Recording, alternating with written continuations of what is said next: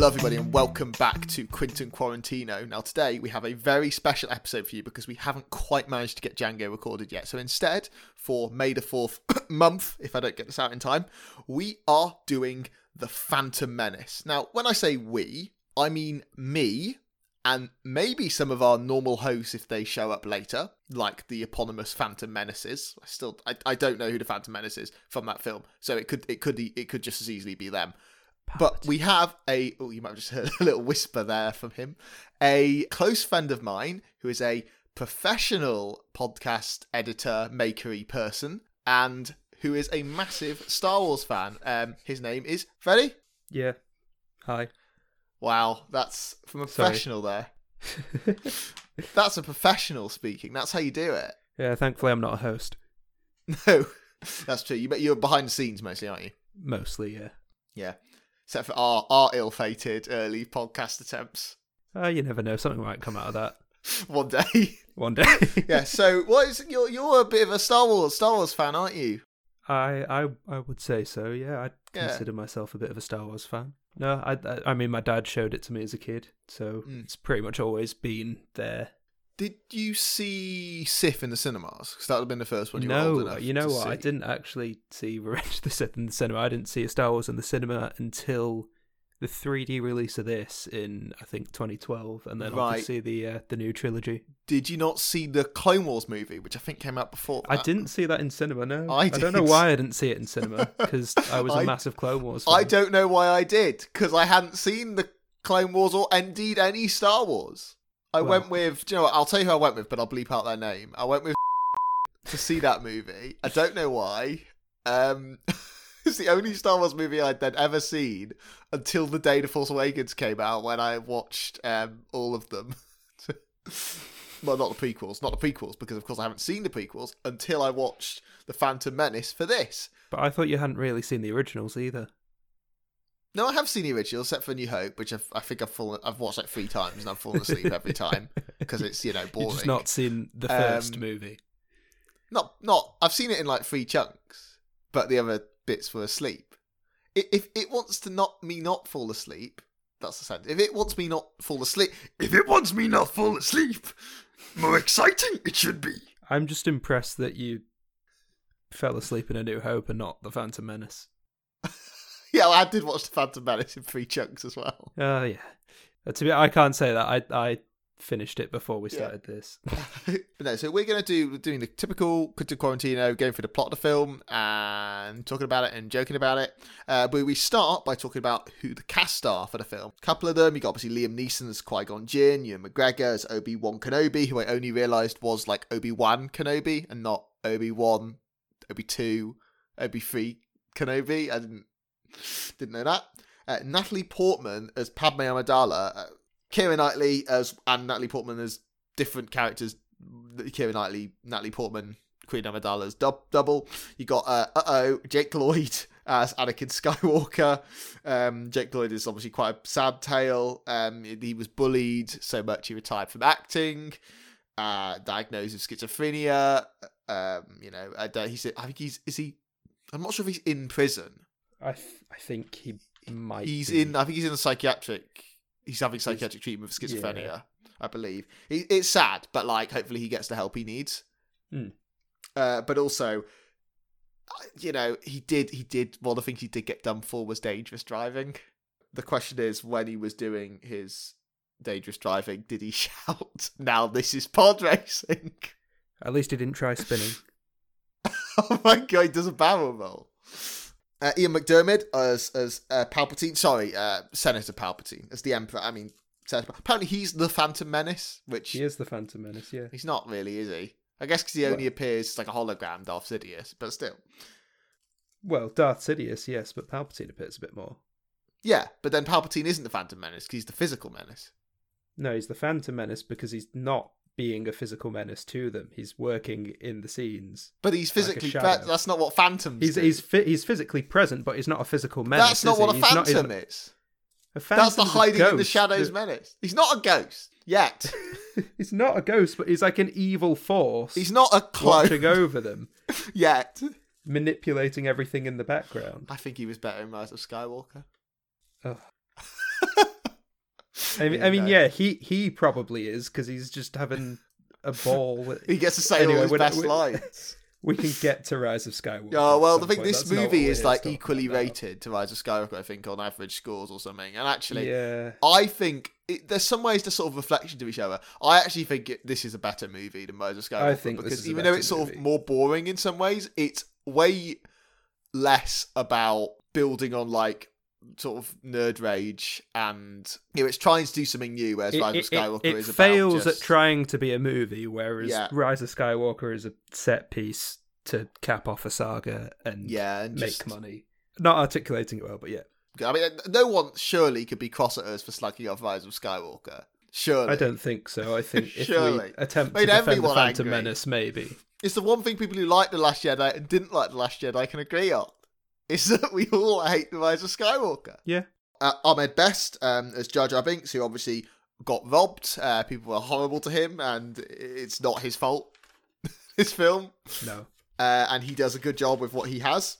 Although, did you know, I just want to know if you know this piece of trivia, Freddie, are you aware of who was lined up for Jar Jar Binks before Ahmed Best? I know that Michael Jackson campaigned for the role. Michael it wasn't Jackson. That he was lined up. George didn't want him, but Michael wanted George it. Lucas, I'm fairly sure I read something where George Lucas introduced Michael Jackson as Jar Jar Binks to someone behind the scenes, or maybe George said he didn't want Ahmed it because he didn't Michael Jackson. Oh, he might have done that. Yeah, no, I think he did that way. Yeah, I mean, so that makes more sense. Yeah. Michael Jackson wanted to do it in prosthetics, was part of it, and George Lucas didn't want that. He didn't want a big star like Michael Jackson in the movie. Oh my god! Yeah, it's turned out better in hindsight, hasn't it? Anthony Daniels as C-3PO, he's only voicing him because it's like a puppet. Yeah. Where they sort of did it. It's Industrial Light and Magic. Is that Henson? No. Oh, okay. No, George Lucas set up ILM. Oh, I don't know. There you go. This is why I have this man for the expert. You've got either an actual robot, CGI, or Kenny Baker as R2-D2. I find it weird they did all three. Apparently Kenny Baker was in the scenes where R2-D2 just to rock back and forth. Yeah, I think there's some stuff that they can't quite get the RC version to do, so they just put Kenny Baker in. There's loads more people. There's Pernilla August as Shmi Skywalker, spelled SMI on Disney Plus's subtitles, and there's loads more people. I won't go into all of them, but you've obviously got Frank Oz in there as a puppet CGI, Warwick Davis Yoda, Samuel Jackson, Mace Windu. Yeah, Warwick Davis is in this. Warwick Davis in this a couple of characters, I think. He is. I think he's the little Greedo, isn't he, as well? He might be, yeah. He plays Weasel in the pod racing scene. Yeah, you can see his face. He's next to bloody Watto, isn't he? He's with Jabba, I think. Is it Jabba? No, he's up there on like Jabba's bit. There's also a one of his where he's got like pointy ears and like a scar. Oh yeah, Evan Peel. Stalls. I think he's with So Watto. there's a shot of Yoda walking down a ramp off a ship, and they had to get a Yoda walking down a ramp, so it's Warwick Davis in a Yoda costume, and if you stop and look at it, it looks atrocious. Also, you've got Ray Park and obviously Peter Serafinovich as Darth Maul. The role I'm most interested in is lots and lots of people, including the racist Trade Federation aliens, are voiced, I don't think played by physically, but voiced by Silas Carson, who voiced the Ood in Doctor Who and still does voice the Ood in Doctor Who as recently as the most recent series. Nice. So, I was amazed. He's physically there as well. He plays the penis-headed Jedi. Penis-headed? The Jedi that looks like he's got long hair. Ki-Adi-Mundi? Yeah, sure, why not? Brian Blessed is also in this, amazingly, as Boss Nass, and I can't tell it's him, actually. No, I didn't know it was him. Jar Jar's alive! God, that peaked so hard, oh my god. And with that beautiful cast summary out of the way, we can just start on the movie, Freddie, unless you have anything you want to say about this. Not before we start. Let's get in. We'll see what comes up. Yeah. I mean, I'll leave the scoring for the end. I've got one thing to say, which probably say, as we might have alluded to, lots of stereotypes in this film, and we don't think George Lucas deliberately. Well, not deliberately, but it was him. Yeah, no, I mean, he made this movie, and there's a load of stereotypes, so that's his fault. But yeah, basically, you can write papers on this stuff, and people have. Definitely. It got a Razzie for worst screen couple for Jake Lloyd and Natalie Portman, and that is pretty fucking weird. What? Razzies. You can't give a They're child... children. You can't fucking do that. Razzies, what the fuck? Come on now, that's weirder than the film. It's not. Okay. Right, let's go. Right, let's do it. 32 years for the events of... I'm using the Wikipedia summary, I should say, because I was too lazy to write my own. 32 years for the events of Star Wars A New Hope, which you don't know. It doesn't say that in the crawl. You go like, da, da, da, da, da, da. It's really loud. And these letters we know it's time before. are flying. That's true. Well, I didn't. Well, no, I did. I did I now. mean, but I Obi-Wan probably is a young man. Oh, this makes... I thought he'd regenerated. He has changed face. He has changed body. face. So the opening text scroll that tells us that there's a dispute between the Trade Federation and the Galactic Republic that's led to Naboo being blockaded, and so Supreme Chancellor Finis Valorum, Star Wars, leader of the Galactic Senate, has secretly, it's not that secret because we're seeing it, dispatched two Jedi Master Qui-Gon Jinn, played by Obi-Wan Kenobi, played by Liam Neeson, and his Padawan, Obi-Wan Kenobi, to serve as the ambassadors. And they've gone to this Federation flagship to meet with the Viceroy. And that's pretty much what it says in the opening text crawl, right? Yep.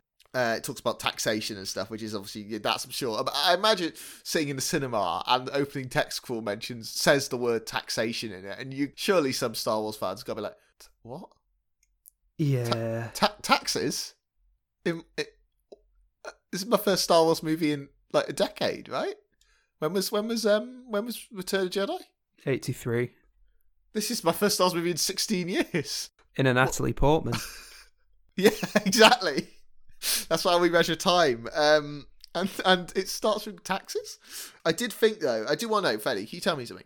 Have there been like an in-universe explanation for the opening text scroll?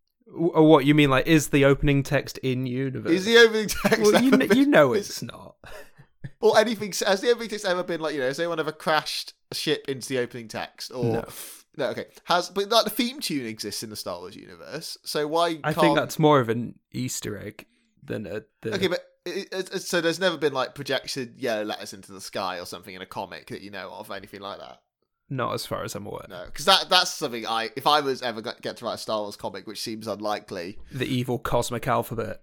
It's like, Star Wars is bad. Ha ha ha ha! You can't stop me. I have control of the alphabet, and they'll have to stop the typewriter, Emperor Alphabetine. As they approach the Trade Federation headquarters, flagship, whatever, we see like the racist viceroy, whose name is Newt Gunray. Who's talking with... Is he talking with Darth Sidious there? What?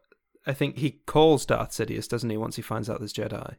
He's ordered the Trade Federation to invade Naboo and also to kill the Jedi when they arrive. And I think the spaceship... I actually think it looks really good. It's Star Wars doing spaceship. Star Wars Which one? I think both. I think the Trade Federation ship, and I actually think the little flyer they enter in looks really good. Oh, yeah. Yeah, well, I mean, definitely the smaller one, the red one, is a practical model. I'm pretty sure that the Luca Hulk, the command ship is, but I can't specifically remember, but I'm pretty sure. That, I like the design of both. They're just Star Wars has fun spaceship design, so... Yeah. We see the droids, so they land in the bay of this flagship and get led to a meeting room. We see all the droids for the first time. They look like they're from A Bug's Life. I understand it was 1999 and the CGI wasn't that good, but they look hilarious. I don't know. One of the droids, also he's not a C-3PO. What's he? Protocol droid. Yeah, a protocol droid, voiced by Lindsay Duncan off of Sherlock and Doctor Who. And you see Obi-Wan's horrible hair, this little rat tail he has, which is like a Jedi thing, which I hate. At the end of the film, Anakin has one. Poor Jake Lloyd. Must he suffer even more indignities? Well, that one wouldn't have been for too long, at least. Actually, no. Next 10 years. They actually had to film that scene. They filmed that scene right at the start, and then said, "No, we'll just CGI out we have to keep it because we need to film it again at the end. So we'll CGI out the rat tails. You have to have it for the whole time of filming." And that doesn't sound any stupider than some of the decisions they did make during this film. So yeah, you see lots of desks and trade talks, and the Jedi are left in a extremely chrome room. Although, sorry, no, they're not. The room isn't chrome, but the robot is very chrome. The protocol droid, and she brings in like the chromiest tray in the universe. And so they've been locked. They've been left in this negotiating room. They think they're going to get a meeting, right? And then what's actually happened is that the Trade Federation aliens have ordered them to be killed. First poison gas, right? Yep. How do they not die from that? They just they don't really show it, do they? They later show that they've got the rebreathers. Respirators. Yeah, they have to swim underwater in the Gungan. Possibly that, but then they don't show it earlier, so I guess they just hold their breath. That's maybe Jedi are immune to poison. Super breath holding. I think they can hold it off for a bit, but one would imagine that in a room full of poison gas, that's a bit harder. To be fair, they don't leave them in there for that long. It's 10 seconds with the doors closed. They just left them closed for an hour. They're just too eager. The droids are too eager for the kill. So they fail to poison them with poison gas, and then they also blow up the ship, murdering the pilot. Mm. And they sort of battle through the corridors of this space station, eventually finding Gunray, the Viceroy, who's hiding behind some blast doors. This is the first time we see kind of Jedi fighting in this film. I think, Freddie, and you can disagree with me here, that this looks like bowling alley animations. What, the like Jedi? When the droids are being knocked and when the droids are attacked with a lightsaber and the droids all fall over. I think it looks like when you get a strike. Well, you got to think, one, as we said before, it's 99 know, and CGI at the time, but also actors just didn't act against CG at the time. That's the thing, it looks so weird. People didn't have experience acting against stuff that wasn't there. I know, but it's still, I agree. For the future, nowadays, it looks like trash, but again, for what they could do at the time. time. Did it look good then? Do people fair think enough. This is the fight we wanted? What, you mean that very first one at the beginning? Yeah, because the fight with between Darth Maul is fantastic. With Darth Maul. Well, but they're fighting a real person. I know, exactly. It just looks so... I know we live in 23 years in the future, but it must... I don't think I'd have been impressed with it then. I mean, I would. I was one. I think you would have. I'd loved it as a kid, and I couldn't tell the difference. Well, I don't know. I think I just need good CGI for my. This content. is the Doctor Who fan. Like in series 1 of Doctor Who, the Slitheen. Oh yeah. There's some great. Hey, listen, some of the CGI in Doctor Who now is amazing. It's just all the CGI from before 2015 that's not good. So they're now. I think this is when the Viceroy orders an invasion army to be sent to Naboo. Mm. They're cutting through the blast doors with their lightsabers to get at the Viceroy. Yeah. And this is when we get a proper look at him for the first time. I mean, we know by this point already. We knew immediately, but he is. These aliens are the first racial caricature we get in the film. I think it's fair to say, which is sort of Asian. Yeah. It's not just the physical look and the clothing, which is I'd say it's the voice more than anything. If it was just the voice, but the aliens look like Slimer from Ghostbusters, you might be able to ignore it. Or if they were less humanoid, or if it was just the look and no voice. But it's just both together, because the voice is very clearly Silas Carson doing it. When we get onto Watto, I feel like it would be a very similar thing, but if it was just the voice or just the appearance, I feel like it wouldn't be considered as much of a thing.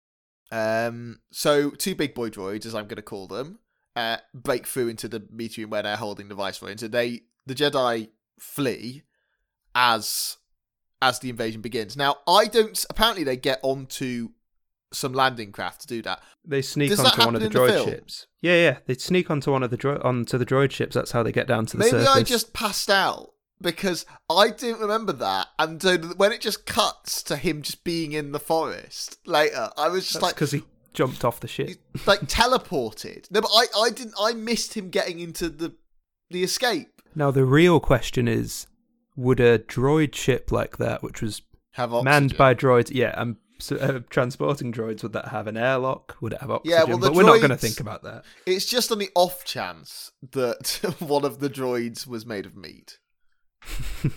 We don't know. Are there meat droids in Star Wars? What, cyborgs? No. Droids made There's no of robot meat. bit. There's no robot bit. It's just meat, but it's a robot. Yeah, that's a bit grotesque. It's like for a meat film. robot. Sorry, you're going to talk about grotesque things in a kids' film while watching this movie. There's it's a bit grotesque for a kids' film. Should have been the fucking tagline for this. It's no way. That's where Darth Maul, George Lucas asked the guy that designed him. He's like, "Draw your nightmare," and he did, and he showed it to George Lucas. George Lucas said, "That's too scary. Draw your second worst nightmare." Yeah. So then the trade viceroy then gets a call from Queen Amidala, right, who's the Queen of Naboo, and the trade aliens kind of try to argue that this is allowed by the Senate. Is that right? Which seems like a baller strategy, considering that she could also call the Senate. Or are they blocking their communications? There's a very weird thing with the whole Senate bit where she's saying that they're invading the planet, and he says, "You have no proof," and it's like you're literally having video calls throughout the film. Surely someone can take a photo or something. Yeah, but nothing like this could ever happen in real life, where someone's very clearly invading somewhere, and someone else says, "No, we're not." Okay, yeah. A couple months ago, maybe would have been like, "This is ridiculous." Right. Okay. So after they have this weird dispute, they disable all the communications on Naboo, which is how Naboo can't contact the Senate. I didn't realize. Okay, so Gunray, which is a stupid name, stops Naboo from being able to communicate, so they can't tell the Senate that they're being invaded. This makes a lot of sense. I totally missed a couple of lines that explain half the film. So then it cuts back to Amidala sitting down again. There's so much sitting in this film. For an action movie, this film is 90% sitting. That's probably a bit harsh. 80% sitting. So she's talking with Sheev Palpatine, full name. So the hologram turns off. You then get the governor, Sio Bibble, the governor of Naboo, saying that this is a sign the invasion has begun. And now we see the invasion beginning. And I get it, the CGI, but do they really need to do CGI trees? The Lego games looked better than this CGI. And now, as the ships land, we get to Qui-Gon Jinn running through the forest, and who should wander in the path of a giant warship but everyone's favourite Jaren's Bonks. That's him. Okay, Jar Jar Binks, Freddie. What do you think about Jar Jar Binks? To be honest, at this point, I don't care. I mean, I first watched them as a kid, so he didn't bother me much then. It was more as I grew up, but I think, over 20 years later, I'm pretty fine with Jar Jar. He's got his issues, definitely. Do you mean in terms of conceit, but also in the film he has many issues? Well, yeah. He's effectively fatally clumsy. Is effectively the issue, but That's not just towards himself. He's played by Ahmed Best. Misa talk like this, so it's incredibly annoying. That particularly in the Lego game, actually, I found that the Gungans made me want to bash my head. They're so unbelievably annoying. I hate them, and also there's another stereotype because the voice again is sort of a weird distorted patois. I think it is Jamaican patois. And it kind of is playing on African tribes. It's definitely playing on the concept of that indigenous group. Yeah, which is not good. George Lucas. Yeah. Don't worry, the next really bad stereotype doesn't happen for ages. So it's okay. Then, having rescued Jar Jar Binks, and some would say he should have been left to die, Obi-Wan Kenobi and Jar Jar Binks head to the Gungan underwater settlement of Otto Gunga, but not before Jar Jar Binks says, "Oh, I can't go there because I've been exiled and they'll kill me if I return," I believe. And then is almost immediately... Also, he's banished because he almost burst the dome and almost killed all of them by being incompetent. And I love he's so quickly convinced to go back. Well, he's a simple mind. Did you notice when Obi-Wan sees Jar Jar, he doesn't say who's this, he says what's this? Yeah. Which could have been when Qui-Gon comes back later, Obi-Wan goes, "Have you picked up another pathetic life form?" Yeah, referring to Anakin. Say that as well. Oh my god, Obi-Wan! I think that's very not sarcastic Obi-Wan in this Kenobi. film. I think that's him playing Alec Guinness. Oh, he's a Star Wars fan, is he? Another pathetic life form. Jar Jar Binks, in design and in obviously CGI-ness, but still in design, looks like some sort of fucking car mascot, like the Geico Gecko or something. Yeah, it's not the best design. Anyway, they progress through, and Star Wars has phase. I understand that's how Star Wars received position. This one really does look like it was made in PowerPoint. Oh, what, the wipes and everything? There's just so many all the time. Yeah, but it's stylistic at this point. It's done. I know. To replicate the serials that he liked, so... No, I mean, definitely, like, it's stylistic. I think it's just after, like, a certain number of them, I was starting to be like, they became very noticeable, but I get that it's, like, part of the aesthetic. Yeah, no, I mean, if you don't like it, you don't like it. I don't like it after there's been a certain number, I think. At the start, I actually quite liked it. There are a lot. Yes, I think it's more like for having less but longer scenes, maybe, which actually, as I'm saying that in The Phantom Menace, maybe not actually.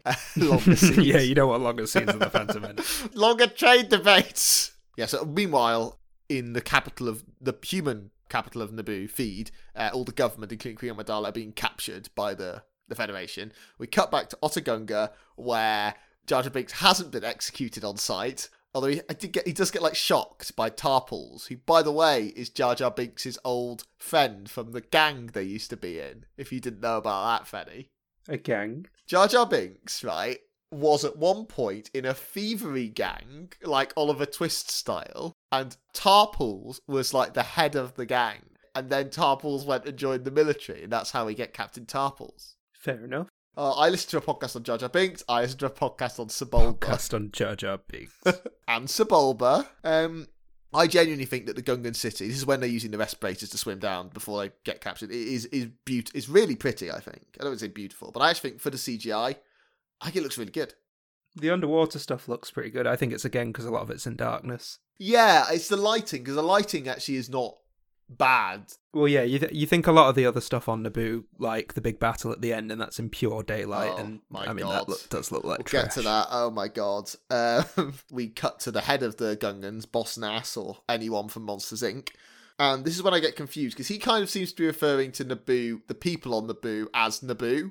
Yeah, they're referred to as the Naboo. But who are the other humans, are the human-y people on the planet, are they colonists, or are they also from Naboo? I think, they're colonists at some point, but have obviously been there for a significant period of time, and their culture, the people are called the Naboo. A very, very long time ago. In a galaxy they're currently in, is what you're saying. Yes. I was reading, they also sort of talk about, like, symbiotic circle between the Gungan and the Naboo, and I don't understand. I think they're just referring to them as needing each other to live. Do they though? Because these guys look pretty cool underwater, fine and happy. They do, but then they later refer to how if, the Trade Federation invaded the surface, they would eventually come for the Gungans too. That's true, yeah. Okay, so Big Boss Nass refuses to help, despite these incredible arguments, and he sends them in, and again, this is one of those bits where, like, George, he sends them off in a submarine called a Bongo. Bongo submarine. George, can we just sit... George, it's pretty bad. It's bad. They then encounter lots of fish, the Oppie Sea Killer and the Colo Clawfish, which was an entire level in the Lego game. Which have you played that? Yeah, it's the first level. That surprised me. Yeah, was it actually the first? I thought. Yeah, the first level is that underwater bit. Everything before that is the open world. Really are looking for shit to use for levels, aren't they? Because my God, that is a bad choice for the first level. And I can't help but think, obviously, it would have been hard to do. They're sort of eaten by a giant kind of long-necked Godzilla thing that's called a Sando Aqua Monster. But it's pretty cool. It's quite fun. What was that? I said there's always a bigger fish. There's always a bigger fish. Yeah. Or in this case, there's always a bigger Sando Aqua Monster. I mean, I don't know how they'd have done it, but this would have looked rad as puppets. Oh, well, yeah, but, Or a guy in a suit. Maybe the guy in a suit would have actually looked worse.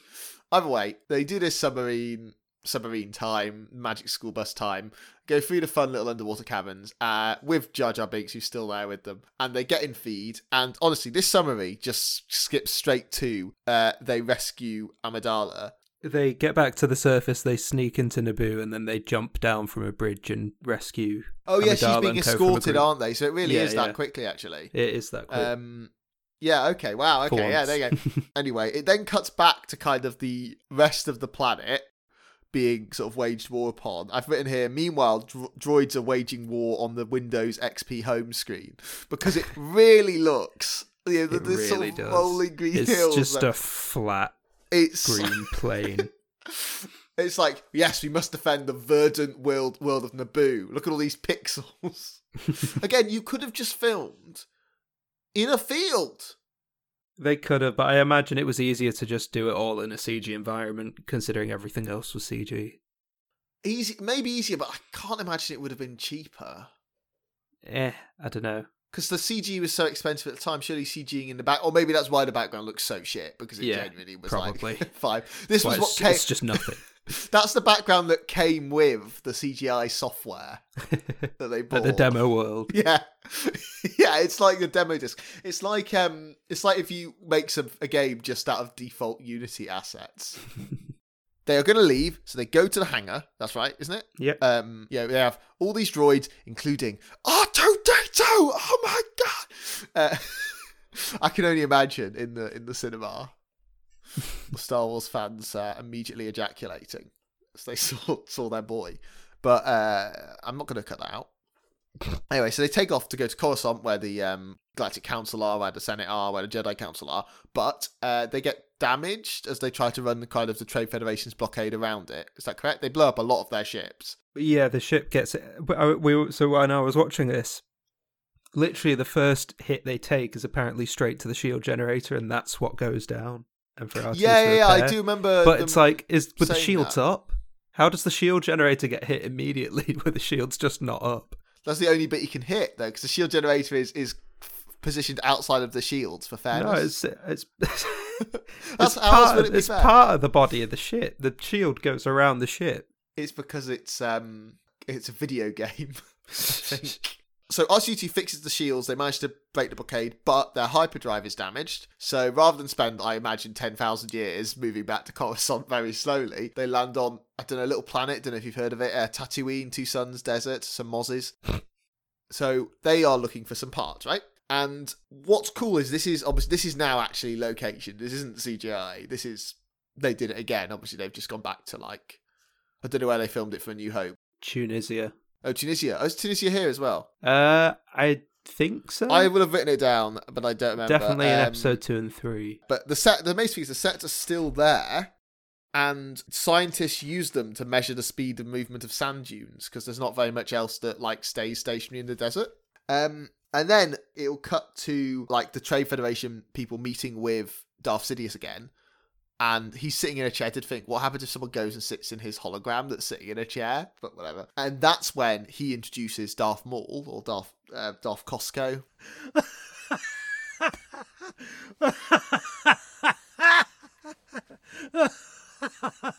And I'll just add a fake laugh in there.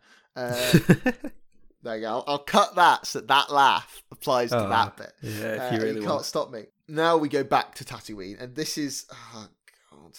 This is where, so they're looking for the parts, and they go to Mos Espa, which is really cool. And they go to a junk dealer and they meet Watto. They go to a junk dealer to try and find someone, and Liam Neeson's wearing a lovely, comfy-looking jumper to hide the fact he's a Jedi. They leave Obi-Wan Kenobi on that ship, and he's there for another hour of the film, basically. Yes, they meet Watto. Oh, Watto. A small, hunched, big-nosed, money-obsessed, also really terrible looking, just generally stereotype. You think the goblins in Harry Potter are an anti-Semitic trope. I mean, these guys... He's... What does he say when Obi-Wan tries to use mind tricks on him later? Only money works on me. He says something like that. I'm not entirely sure what he says. He says something like, mind tricks don't work on me, only... I'm a... Whatever. What race is he? Toydarian. He's a Toydarian. Buy me. They're not even hiding the fact that these are created to sell merch, are they? Yeah, this is an action figure on. So, Toydarian, he says, I'm a Toydarian, the force doesn't work on me, only money works on me, or something like that. I mean, that's an oof, right? I mean, yeah. We've already said it about Jar Jar and the Trade Federation, but yeah, it's not a good movie for this. Luckily, there's nothing else that's weird or upsetting about Watto. Oh no, there's slavery in Star Wars, and he owns them, and one of them is Anakin Skywalker, future space Hitler. Oh. He is? I would say the Emperor's future space. Okay, Hitler. what is he then? Future space Goebbels? No. Either way, future space, not the goodies. Yeah, not the goodies. To quote a Mitchell and Webb sketch. Are we the baddies? Future space, are we the baddies? Anyway, Liam Neeson can't buy the parts because the public credits are worthless on Tatooine, which just seems to me like it's like Scottish banknotes. Anyway, so Anakin Skywalker, who of course will become Darth Vader, is actually, I think, very cute, and I actually think Jake Lloyd plays him really well. I hadn't seen him in. Do you agree? I think he's fine. I think he's at the same level as the majority of children acting in movies. I think he's better than Natalie Portman. You mean what? In this? I think they're about the same. Because she just doesn't move her face. Neither does Keira Knightley. Well, I think for Keira Knightley's queen sake, of the it place, seems like it might be just what they were going for with the Queen. But Natalie Portman, we see her, being more normal than that throughout the film. Also, sometimes normal in heavy quotation marks. She still just goes, "Hello, Anakin. I think how are you today?" Like the she still majority of the time, all of the cast feel very stunted. It's just one Liam of the big Neeson's problems always with the good. film. I think He's Liam Neeson's good, always but doing still, nice stuff. a lot of his dialogue feels quite forced I and feels a bit don't know. awkward. I'd say he just kind of plays it better than most of them. He really wants to be there, though. He really wanted to be there. He was really pleased. I don't know if he was pleased after the fact, but he was really pleased to be in Star Wars. I mean, I think a lot of people. Apparently, he didn't read the script before. He just was like, "Yeah, Star Wars, okay." I can't really blame him. If you were offered the lead in the next Star Wars, you'd just take it. Even knowing how Phantom Menace turns out, you don't not take the job in the Phantom Menace. Yeah. Surely. Like, even Rise of Skywalker, I don't think you don't take the job. Yeah, maybe. Like Star Wars. You do Star Wars. But yeah, so Anakin and his mum Shmi are owned by Watto. Did Star Wars need slavery? I don't think it needed slavery. I think they could have definitely told the story without him being a slave, but I think it does help further the descent into darkness. It does. With expanded material, maybe. It just feels very weird. I mean, we see slavery before that in Star Wars. We see slavery in the original trilogy. It's Jabba's palace, I know that. Jabba's palace, the Ugnaughts on Bespin, they're slaves. So you're just making up words now. What do you mean, Ugnaughts on Bespin? And they all seem pretty, like... I understand there's, like, extra continuity stuff where Shmi's, like, trying to get out and stuff. They seem pretty chill with it. Yeah. No, I was thinking that when I was watching it's it. Really weird. They're slaves, but like it's the most chilled slavery I've ever seen. It's like you can't leave, but like you can talk back to your boss. There's still obviously things they can't do. Anakin like shit talks Watto's like go fuck yourself. He doesn't give a shit. Well, I guess for all of Watto's faults, at least he's not the worst slave owner compared to Jabba. That's I mean, the thing I've had, this is something I do like. Star Wars has a lot of organised crime, and I like that. I like that about Star Wars. Right, later, Jabba is at the pod race, and I was like, would Jabba... I mean, Jabba isn't at the pod race. Jabba sent his CGI doppelganger to go to the pod race. But and would Jabba actually go to the pod race? Yeah, Jabba doesn't attend the pod race. Is it his pod race? Is it not just a random pod race? It's the Boon to Eve pod race. I think of course. Either he puts it on or he's involved with it to some capacity. But yeah, why wouldn't you go? It's like the royal family going. It's like to Donald the Trump horse races. Yeah, but I was like, is it the royal family don't go to every horse race though? They only go. No, but they go to the big ones, which is what this is. This is the big one. I thought this was just some random. Why would you let an 8-year-old boy compete in the big one? Because it's run by a fucking criminal syndicate and an backwater planet. They don't care. They probably love the fact that there's a child competing. No, they love it. They're like, Probably. now we can bet on.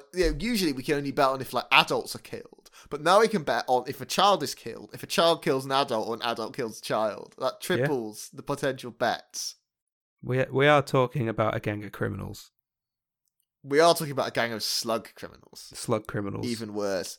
Yeah. So Anakin is this very gifted pilot and mechanical skills. He's even almost built a protocol droid that he's called C-3PO. Not sure if you guys recognise that. And Qui-Gon Jinn actually senses some sort of strong presence in the Force with Anakin while they're at Anakin's house, which obviously we all know means he's going to be Darth Vader, but Qui-Gon Jinn doesn't know that. He's not even heard of Darth Vader because he's never seen Star Wars. What if there's Star Wars in Star Wars? I don't think so. That's it. I don't think so. So they're going to enter Anakin in the pod race, basically, to try and win enough money. And the gamble they end up setting up with Watto, where also Qui-Gon Jinn cheats, doesn't he, to make this work, is that if they win the pod race, they will get the parts to fix the ship, and also the money Anakin, to pay for the parts. All the money to pay for parts, and Anakin freed. Which they don't consult his mum. Obviously, she's happy he'll be freed. But they never ask. I think the first time she finds out he's going to be free is after he wins the pod race. Which is, they don't tell him until after. Come on, the Jedi. The Jedi are not... Well, they probably don't want to distract him. From my perspective, the Jedi are evil. No, I'm sorry. The Jedi... He also the bit where he takes Anakin's blood without permission. Yeah, no, that was the dodgy. midichlorian count. There's a lot about the Jedi that are dodgy. Anakin's also too young, isn't he? They say later at Jedi Council he's like 8. No, they say he's too old. He's too old, sorry. Yeah, he's too old, which is they have to take really young kids. You got to break them young. There's some shit where when you take... Oh, fucking hell, Freddy. There's some shit where when you take it as read. This Star Wars is actually pretty fucking creepy. So now, the pod race is starting, and the pod race is... Oh, no, Jock, before we get to the pod race... but we have to talk. Like, before we get to the pod race, Anakin asks Shmi... Who is Anakin's father? You mean Qui-Gon asks. Qui-Gon... Yes. Anakin Skywalker asks Shmi Skywalker, who is my daddy? And she says, Qui-Gon Jinn. There was no father. Yeah, Qui-Gon Jinn asks Shmi Skywalker, who's his dad? And she's like, there was no father. I didn't know this. Oh, you didn't know about the Immaculate Conception? No, and I paused it. It was like, are you fucking kidding me? A virgin birth in Star Wars. He's Jesus. I mean, of course he's Jesus, but he's Jesus. He is Jesus. Fucking... And then I'm thinking, like, when he goes and kills the younglings in Sith, it's like if Jesus, when Jesus betrayed them, he pulled out like a sword and went after all the apostles. Don't they say his power level's over 20,000 as well, which is just like, we're going to just double up on Dragon Ball Z. Darth Maul is here now on the planet, and now the pod race can begin. We also see Sebulba, who's the best pod racer and like the rival of Anakin, who's like a weird little spider goat man. He's a dog. He's CGI. He walks on his hands and he moves with his feet or grabs with his feet. He's gross and weird. So the pod race is starting. You've got weird spider dog monster Sebulba, who, by the way, also fucks. So it's also was old canon that he has had like constant like loads and loads of kids from like shagging about. That's also in canon. So he has this race. This race lasts for 40 minutes, basically.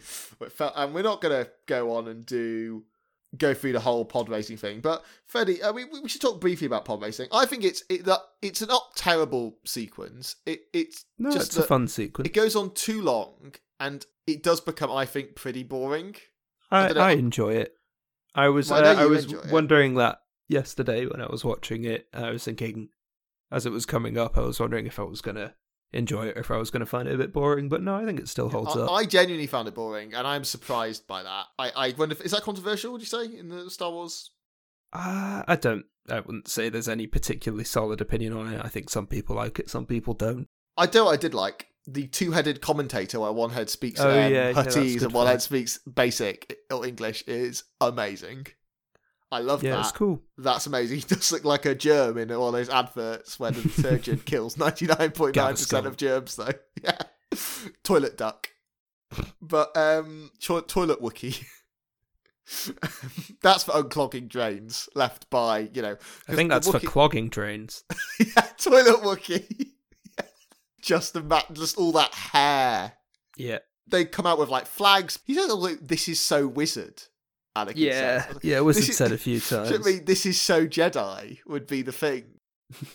No. Anyway, yeah, Jabba's coming out and he's watching.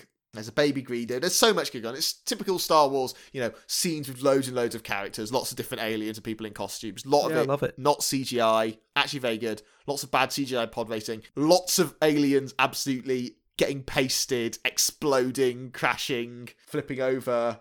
I laughed every time that happened. Those bits are pretty good.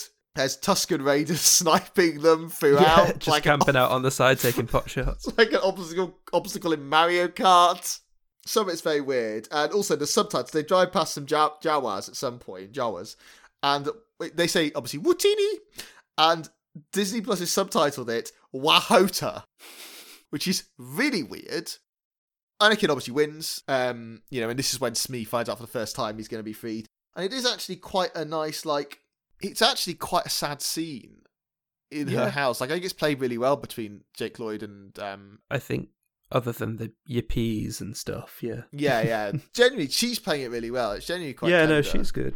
They are preparing to leave for Coruscant, but also without finishing C-3PO, but he does leave C-3PO on. So C-3PO can live in his, unfinished pain forever. He can barely move. Anyway. No, he's just naked.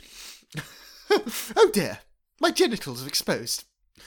So Maul approaches Darth Maul, and according to Disney Plus, speaks droid language, which I really liked. And then they have the first fight. With Is it? Are you sure that's Darth Maul speaking and not the droids that fly past that are making noises? I just said speaks droid language. It's probably the droids. I don't trust the Disney Plus subtitles. I like that. I had no idea that was a line that was Peter Serafinovich speaking in English, and it was cut for droid language. Because Peter Serafinovich thought, apparently there was a 6-hour cut of this film, by the way, that Jake Lloyd said was amazing. Oh God! I know. I know. How could it be longer? Anyway, I don't really remember much about this fight because it's so overshadowed by the bigger fight later. But it does seem like Qui-Gon Jinn has a harder time in the Lego game than he does escaping here. I think they just take off for him to jump on. Qui-Gon Jinn is a big Jedi boy jump. I love the Jedi jumps. They look so funny. Eventually they get back to Coruscant, skipping a bit. And I think Coruscant looks really cool. I really like the idea of Coruscant. It's like a city planet. It just looks... The CGI, I think, looks really good on Coruscant. You can tell how much effort they've put onto it. Mm. I don't know what when they're on the ground, maybe. No, well, I mean the space, backgrounds always look a bit odd, but when it's just fully CG Coruscant, looks cool. Or out of a window and stuff. Yeah, and so we've now got effectively on Coruscant, we've got Natalie Portman. I forgot to mention going with them for that whole Tatooine stuff, which shows how important it is Natalie Portman playing the handmaiden of Queen Amidala, who's actually, in fact, Amidala. So Natalie Portman in disguise, and her bodyguard is disguised. I've not really explained. A very simple concept. I've really butchered it. Natalie Portman is there playing Queen Amidala, but she's disguised herself as her own handmaiden. And she went to Tatooine with them. She's now with them on the ship here on Coruscant. And we get some the exciting politics we've all been waiting for. We've got Anakin in the Jedi chambers. The Jedi Council kind of convening to determine whether Qui-Gon can train Anakin. We've also got the Senate debating. I think I've written here, this council scene has the momentum of a photograph. Yeah. It's just so... This is what they mean, isn't it, when people talk about the Phantom Menace as being quite laboured? Yeah. It's these bits... the scenes of overly complicated terms of people just speaking, spewing random exposition that could be conveyed through much better manners. You don't need to show the council scene. You show Queen Amidala walking out really cross. Yeah, or someone they do really not cross. need to show it. They could have covered it in another scene. Or just lots of cheering. I mean, don't also say, the way this scene is done, with all the different floating platforms, it looks cool. Oh yeah, I liked the actual Senate chamber as a set. Absolutely was ripped off by Doctor Who, the David Tennant's last episode, where all the Time Lords meet. Oh yeah. So these things, Phantom Menace should have just been loads of audio dramas instead of... Oh, please don't. A movie. Whoa! That would have been awful. No, this is... You take this story, you stretch it out over a TV series. That would have been even worse. Nah, I think you can make it better. It's a 6-hour cut. It's like the Snyder Cut, Freddy. Anyway, this is where the Jedi Council are informed that Qui-Gon Jinn thinks there's a Sith, Darth Maul, pursuing them, as if, the demon man with the red lightsaber could have been anything else. I understand the Sith have been gone for a while. Well, I think it's supposed to have been 1,000 years, so I don't blame them for not immediately seeing someone with a red lightsaber and thinking Sith. Like, they thought they didn't exist anymore. No, but as we all know, they're all on that planet from The Rise of Skywalker. Oh, Exegol, yeah. Yeah. It's only 2 Sith, except for all these Sith. Yeah, I still don't think we really know who exactly They were like that giant group ghosts. of They were people like are. ghost things. I actually really Oh, no, thought they're they were people. cool. They're, They're alive? Yeah, they're real people. Oh, so they are Sith. No, they're like acolytes. They're just a That scene group is of dumb, but hooded it looks people. cool. They're all Snoke clones. Anyway, so the Jedi Council debate, Yoda, penis-headed one, Samuel L. Jackson, the important ones. They all debate whether or not to allow Qui-Gon to train Anakin, and they decide that not, because he's too old. He's too old and he's full of fear. Yoda, yeah, no fear. Fear is not allowed, because fear leads to anger, Fear which is the leads to mind hatred, which leads to murdering all the younglings. Yoda says he has like a clouded future. I'm like, yeah, no shit. Fucking hell, you're going to go exile yourself to Dagobah because of this guy. No one wants to be on Dagobah. It's like Florida. It's awful. As this is happening, we've got Senator Palpatine with Queen Amidala warning her, telling her you should call for a vote of no confidence in the Supreme Chancellor, Finis Valorum, because there's corruption in the Senate, and is he in like the pocket? Does he say he's in the pocket of the Trade Federation, or just that like he can be manipulated by them easily? I think it's more that a lot of other people are in their pocket, and so he has no power because they're effectively all banding together. But if you get a new Supreme Chancellor, they can bring in like emergency measures or something. They could bring in someone who's able to gain favour with other people. I think Valorum's seen as a bit spineless. Yeah, he doesn't die, I don't think, in any of these. He just gets Valorum, exiled in the end. He doesn't get exiled, he just steps down. Well, he gets fired. I remember... It's the fact that Jar Jar Binks, after the prequels, gets exiled again. And just disappears from canon, just dies somewhere. And I just find that so funny. Oh, no, Jar Jar it becomes a street performer. What? He's seen after Return of the Jedi as just like a performer. Oh.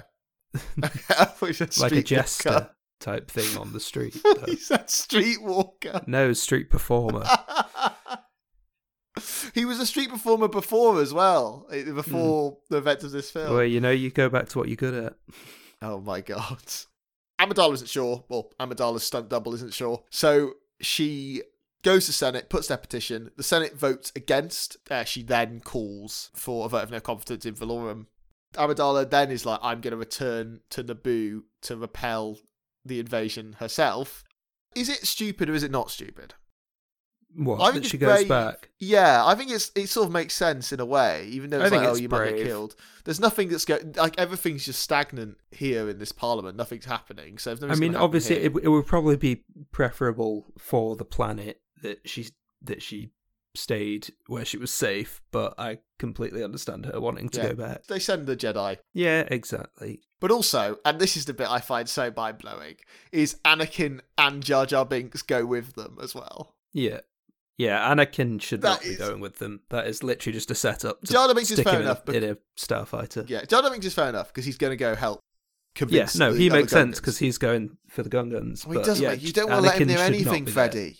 Because he, like, touches things and they explode. He's like Bomberman. You gotta Boomer Man. Boomer Man! One more thing, because I'm just flicking through my notes so I can see bits that catch my eye.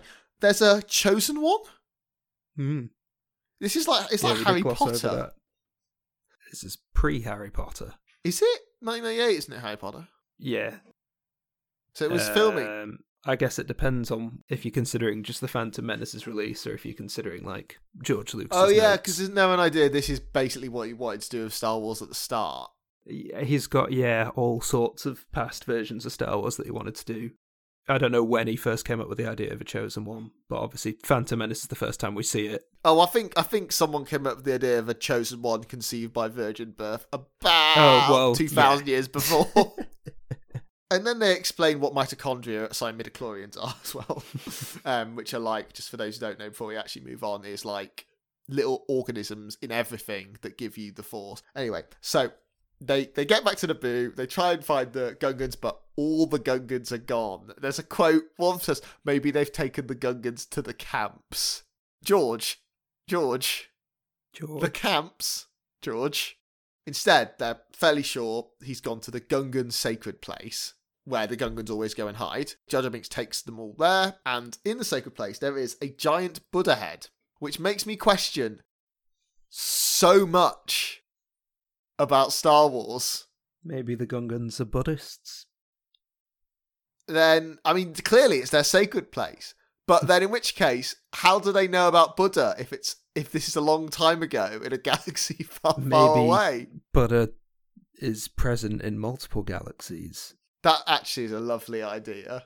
Okay, so they're at the sacred place. They're at the sacred place. The Gungans aren't sure about to trust them. But then, this is when Handmaiden Padme goes and says, I'm actually the real queen. She kneels, is like, please, Brian Blessed in the form of a slug. Please help us. No, I'm Queen Amidala. You could be like Spartacus. No, I'm Queen Amidala. Yeah. No. Anyway, yes, they agree to help because that's how plots work. Naboo is now united to fight the Trade Federation, and they're also going to go and send some troops of Captain Panaka, along with some others, to go raid the camps in which are like in Feed in the central capital city. Well, no, their plans to storm the palace to go after Gumray. That's what I thought, because in the Wikipedia it says that they're going to storm the Federation camps. Does this happen off screen? I think this happens off screen. Oh, maybe. Oh, yeah, no, because they get like pilots and stuff, don't they? Yeah, a few people, yeah. And then they go, oh, now they're talking strategy. So they're talking how they're going to have the Gungan army get absolutely massacred as a distraction on the Windows XP screensaver by the bulk of the just so ridiculous saying it out loud that this other species can go be massacred as distraction. They're going to distract the Trade Federation forces while the kind of a strike team of the Jedi and the human Naboo pilots, Queen Amidala herself, an 8-year-old child, a small droid that can't go upstairs. All these things are going to go as a strike team to the city. Yeah, they want to capture Gumray so that they can make him stop it. And once they've captured him, they'll... and then also they make Jar Jar Binks a general, and he faints. Oh, yeah. And the subtitles of Disney Plus say he moans when this happens. Yeah, and he does, doesn't one of the most upsetting things I've ever seen. So we now get to see the Grand Gungan army march out. This looks really shit. Look bad. It looks like Halo ODST. It looks like Halo 1. It looks so rubbish. It's hilarious. Now, when they do scenes like this, it looks great. But yeah, the Battle of Hoth, which they did years before this, looks way better. Hoth. I don't remember it much because that's from the first. Is that from the first half of Empire Strikes Back? It's at the beginning of Empire, yeah. So now, and they activate. So the Gungan army have like a shield that protects them from only laser fire. The droids can straight up walk through the shield. Yeah. And so the droids, rather than come out, just stand there shooting at this shield they can't break for about however many hours. And then eventually, the droids are activated. They come out and they march through the shields, and then we have an actual fight. At the same time, what we see is... Meanwhile, in the palace, we've got they raid, they attack, they destroy a few droids. They get there really easily. They get to like the spaceship launching bay. Oh yeah. They basically walk in to this bay and walk all the way up to those droids with no interference whatsoever. Anyway, you get loads of fighters taking off. Darth Maul shows up. And that's when Anakin ends up in a ship with R2-D2 and ends up flying off into space on auto control. Yeah. So he's hiding in the ship and then he activates it because there's droidicas shooting at Padme and Co. Yeah. But he only accidentally closes the hood. But he's already taking off. I feel like R2 could have done that though. No, I like the idea of Anakin goes into space and his head explodes. that's what you get, and that's it. That's why his future was clouded because he dies in about an hour because you brought him to an real active pod battlefield, to an actual war. It's so fucking weird. Anyway, and this is when Duel of the Fates starts up. Fuck, it is rad. It's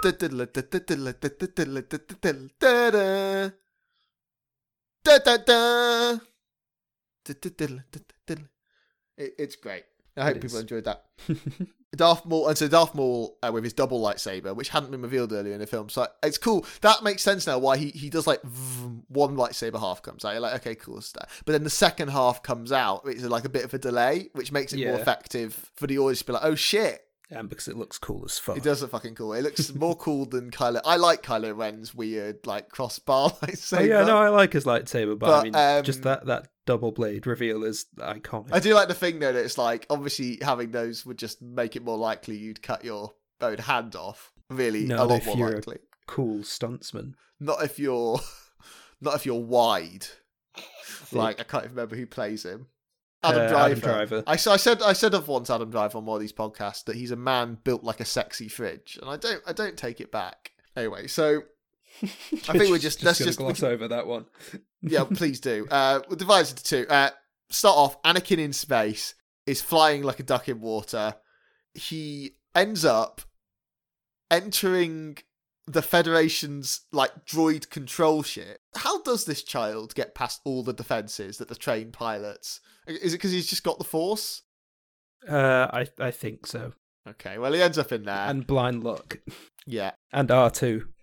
Oh yeah, R2-D2's the... I think R2's just piloting the entire time.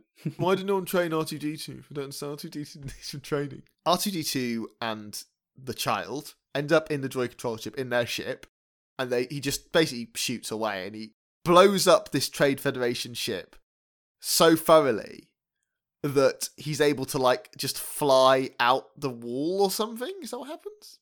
He flies back out the way he came. Oh, does he? Oh, okay. I didn't see it. He like reverses. He turns around. He skids along the floor, shoots the shield generator, and then gets back up and flies back out the way he came. Oh, okay. Well, he's a much cooler dude than I can. Oh, and then he shouts as it's exploding around him. Now this is pod racing. If I did a Star Wars podcast, right, I would absolutely call it Now This Is Podcasting, except that it's 100% certain someone's already done that. I was going to say, I bet someone's already done that. Someone's already done that. And if they've not, do it. Now you do it, one of our 7 listeners. And now back on, I was going to say Earth, back on Naboo, all the droids deactivate when they fall over and their heads fall off. How badly built are they? That they just like are they like single-use droids? Well, I mean, they're supposed to be cheap, so that they're right. It's winning by numbers is their plan with the droids. That makes sense. Thick units. That makes sense now because they are rubbish and they look flimsy. To me like they were invented for the Lego game. Yeah, I know what you mean. Well, I like it. I like the design. They look cheap and disposable. Yeah, because they're supposed to be. And then instead we're going to get cheap, disposable living beings in the next film. Yeah. So then we have this great fight with Darth Maul and Qui-Gon Jinn and Obi-Wan Kenobi. Yeah, it's really well choreographed. Some amazing flips. I love how obviously they don't use their hands in any other way than the lightsaber battle. The lightsaber movement. Oh no, there's some slaps and punches. Oh, there's slaps. I didn't see them because I was going to say kick. Oh yeah, I love how Qui-Gon bitch slaps Darth Maul like onto a low level. Oh, I didn't see. I remember the bit where Darth Maul because Obi-Wan Kenobi gets knocked off. Yeah, he does, and immediately after Qui-Gon bitch slaps Maul off the platform. I know it's a slap. I just thought it was like knocked him down, almost like punched him in the chest with the sort of hilt of his lightsaber. By the way, the way that they mix in the non-lightsaber stuff with the kicks and the punches, or whatever, with the lightsaber, I just think is really cool. And I get that's like that's sort of how Star Wars fights are. They're really martial arty and very choreographed, actually. And I get the appeal now from watching this somehow more than I've ever got the appeal from watching the 4, 5, and 6. I think the fights in 7, each of the trilogies are very different. In the originals, they're a lot more stunted. They're a lot slower and heavier. I mean, the fight, I understand it's meant to be like that, but the fight with Obi-Wan Kenobi and Darth Vader, I mean, everyone goes is to one that. of the worst fights I've ever seen. Yeah, it's not a good fight. But then, and then the prequels, you've got super fast, super choreographed, and then in the sequels, I appreciate they tried to make it look a bit more just natural at first, but then I think it still went into the heavily choreographed stuff. I mean, you look at like the throne room fight from The Last Jedi, and half the people aren't even landing it. If you look, half the hits aren't even bloody landing on anyone because they're all just choreographed to. Yeah, but it looks so stuff. Pretty and amazing. The cinematography is amazing. It's so cool. I love that fight, Freddie. Don't do this to me. So they keep fighting into the generator complex. It's weird. Isn't it weird that the power plant is just coming off? It's just like in a the corridor palace, off from the palace and these giant walkways and stuff. It looks cool. It's a lot of matte painting. Oh, definitely. It's another one of those just giant Star Wars death trap workplaces. Darth Maul knocks Obi-Wan off a ledge, and then he gets knocked off the ledge. All this fantastic music, and they get chased into kind of some random force fields that are just there for no reason. Yeah. Qui-Gon and Obi-Wan are separated by this force field. You got Maul at one end, Qui-Gon Jinn in the middle, Obi-Wan at the other end. Qui-Gon Jinn is like, he just sits and like meditates, I guess, while waiting for the force. Just being chill. It's a nice moment. Liam Neeson does it really well. It's a moment that sticks out for me in the film. I mean, it's possible I really only remembered last third because that's what I watched yesterday. Qui-Gon Jinn is able to get to Darth Maul, and they keep fighting right near this big hole in the ground because, again, Star Wars always has big holes in the ground everywhere. Or big holes in, like, the side of a ship, you know? Big holes in Alderaan. Alderaan. That's what they called it. And that was what the political satirists called it a millisecond before they were vaporized. So, in this fight, this is it. This is the bit that I've seen in many a trailer, many a compilation of best villain moments. Qui-Gon Jinn is like sort of stunned because Maul punches him in the face with a lightsaber handle, which is pretty great, and then just stabs Qui-Gon Jinn straight through the chest. Mm-hmm. Which makes Obi-Wan immediately resort to anger, which is the thing he's not meant to do. But it's fine because Obi-Wan Kenobi, and we know he doesn't. But then this part of the fight is the coolest looking bit. It is. Obi-Wan awesome. Just goes mental. They're properly slashing at each other. I didn't notice this. He chops Darth Maul's lightsaber in half, so it's like a normal lightsaber. Yeah, that's amazing. I didn't see that. That's hilarious. Oh, it's like a precursor to when Darth Maul gets cut in half. It's like to add insult to injury. Maul almost wins. He does. By pushing Obi-Wan Kenobi off into the hole, and he just about grabs on. Obi-Wan, just about manages to grab something, climb back up. At this point, he's lost his lightsaber as well. But Obi-Wan briefly realises he mustn't resort to anger. And despite not having the high ground. He doesn't have the high ground. There are no younglings that have been killed to inspire him. Does he know at that point on Mustafar?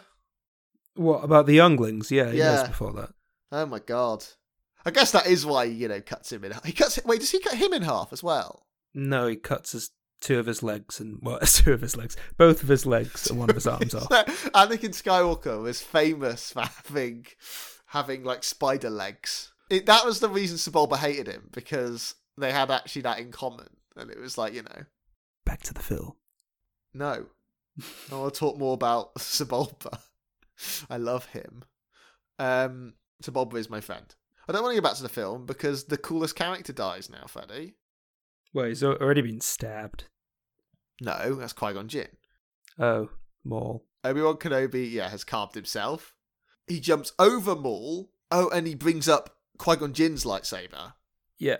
And stabs him in the back. And Slices cuts him in half. Cuts him in half, which, by the way, was not the original cut. I think originally they didn't have him sliced in half, but they wanted it to be like, this guy can never, ever come back. And then he did. Which is exactly why George Lucas then later personally asks people to bring back Darth Maul. Darth Maul, in 2 delicious slices, tumbles down this shaft. Anyway, now Qui-Gon is really Qui-Gon because he's dead. And he tells... Thank you very much. He's become Obi-Wan with the Force.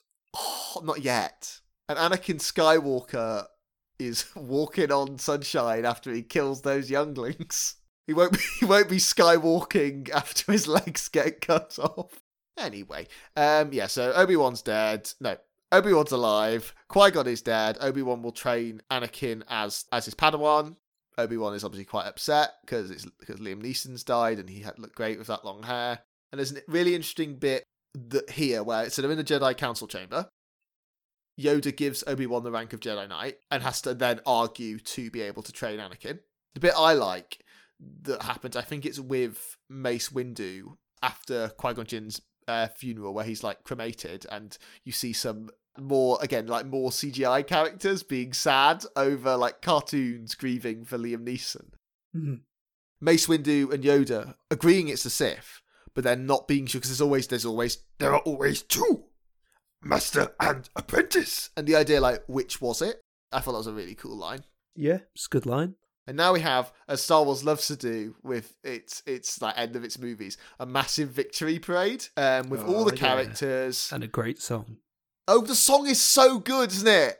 Very The good. song is banging. They're having this party. Everyone is here, just like in Super Smash Brothers. Anakin's got his rat tail. The bit I love in this is, so it says on the Wikipedia, the film ends with Queen Amidala presenting a gift of appreciation and friendship to Boss Nass and the Gungan people. But what it is it's a big glowy she orb. gives him a big glowing orb. He holds it up and goes, "Peace!" And that's the film ends. What? Can you shed any light on that, Freddie, at all? I think it's pretty self-explanatory. They're just having a joyous celebration over peace.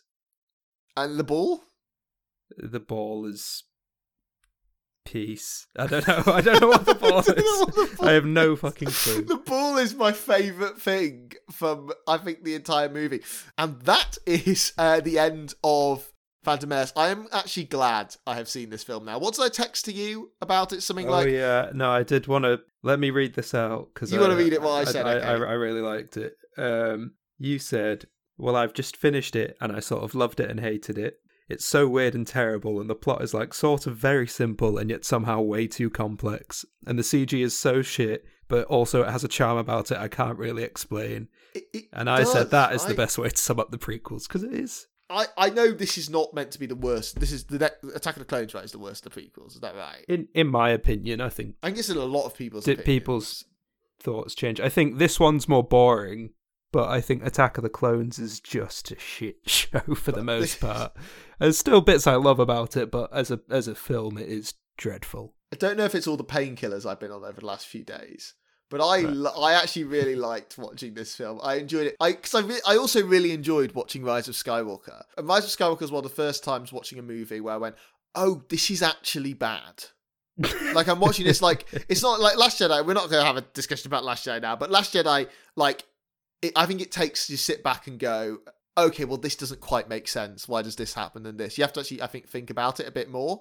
Mm. Whereas Rise of Skywalker is literally just events just sort of happen, and it's MacGuffin-y, and the cuts are weird. And it's similar to this in lots of respects, I think. It's really odd. There's not much more to say necessarily on Phantom Menace that hasn't been said before, really. I'm a Star Wars novice, and that's where the interest comes, I think. I'd say Roger Ebert, one of the most famous, well-respected film critics of all time, really liked this film. He used to rate things out of 4, Freddie, and he gave this a 3.5 out of 4. That's very impressive. It is impressive. He said it's an astonishing achievement in imaginative filmmaking. Well, now, to end on, Freddie, you don't know this because you're usually on the podcast, but we do occasionally some little games. So I have a very short little game for you, Freddie. Go on then. Star Wars or Earthworms? I'm going to give you 5 names of either a species of worm or an alien race from Star Wars, and you have to tell me which it is. I think I can already imagine one that's coming up. Pogonophora. Ooh. I mean, that sounds like you've just made up a word with pog in it. That's true, it does. I love the pogs. Porgs. They're porgs. Ooh, Pogonophora. It's not Pogonophora. I've never heard that, so I'm just going to say worm. It is a worm. They're called beard worms. Weird worms. I don't know why. No, beard worms. Oh, I was going to say all worms are weird. They're all weird. I hate worms. They're gross and weird. I didn't look up. I really do. That's a whole separate podcast on how much I hate worms. But I didn't look up what they look like because they disgust me so much. Askajayan. Star Wars. Correct. You know where they feature? Can you spell that for me? Askajayan. Oh, no, I can't say I do know. They're one of what it is. So there's one of them is a dancer in Jabba's palace in The New Hope, or whichever one, and I think it is New Hope. But presumably they were replaced by horrific CGI. Oh wait, is it Cy Snootles? Excuse me. Oh no, that just looks like a normal person. Excuse me, is it Cy Snootles? You can't just ask me a question like that and not explain. Google Cy Snootles after this. Don't want to. I want to react to Slice Noodles at least. Let me have a look. Slice Noodles. Oh yeah, this is the CGI monster that I saw. Oh, was it originally practical and then they replaced? Yeah, Slice it was Noodles originally with CGI? practical. Oh my god, it's the worst. Why would you not replace it with something else? Special editions. Slice Noodles is in the game. Play as Slice Noodles. I hate Slice Noodles and I love Slice Noodles. I want to, give his lips a little. Oh. Slice Noodles is like a not offensive Jinx. Right? Okay, so Worm 3. Okay, three more left. The Hnemfa. Spell that for me again. Hnemfa. Hnemfa. Hnemthe. Worm? Star Wars. Oh. They're like some kind of devil cow with sharp tongues, and I think they're in like the HNE. background of 1C. Hnemtha. There we go. Oh.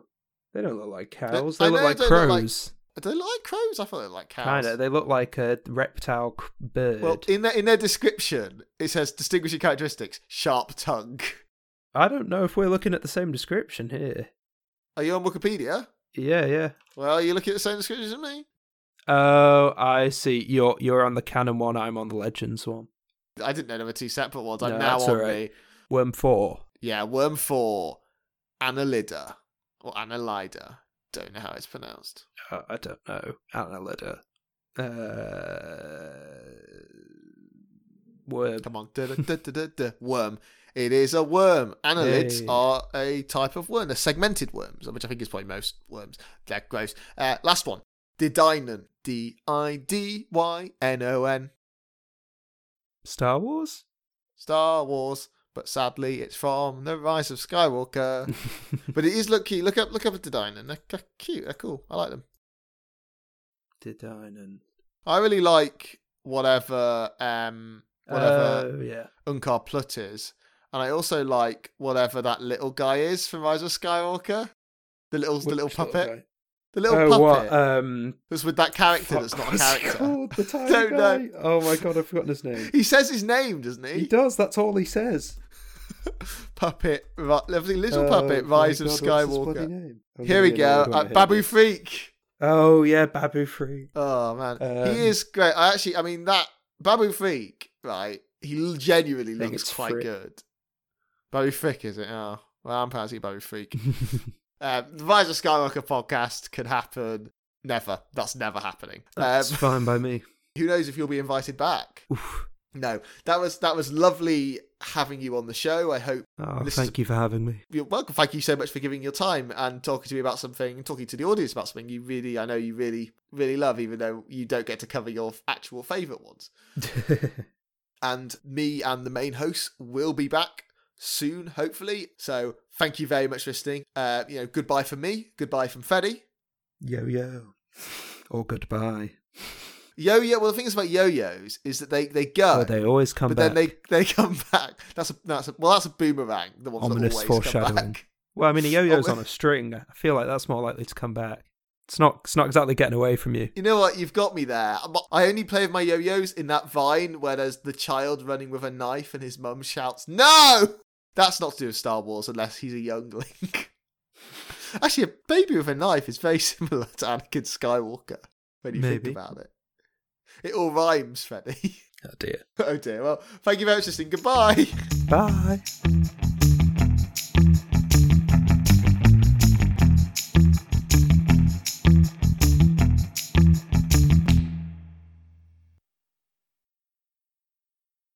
Every time I snap my fingers, there's a podcast released about Star Wars.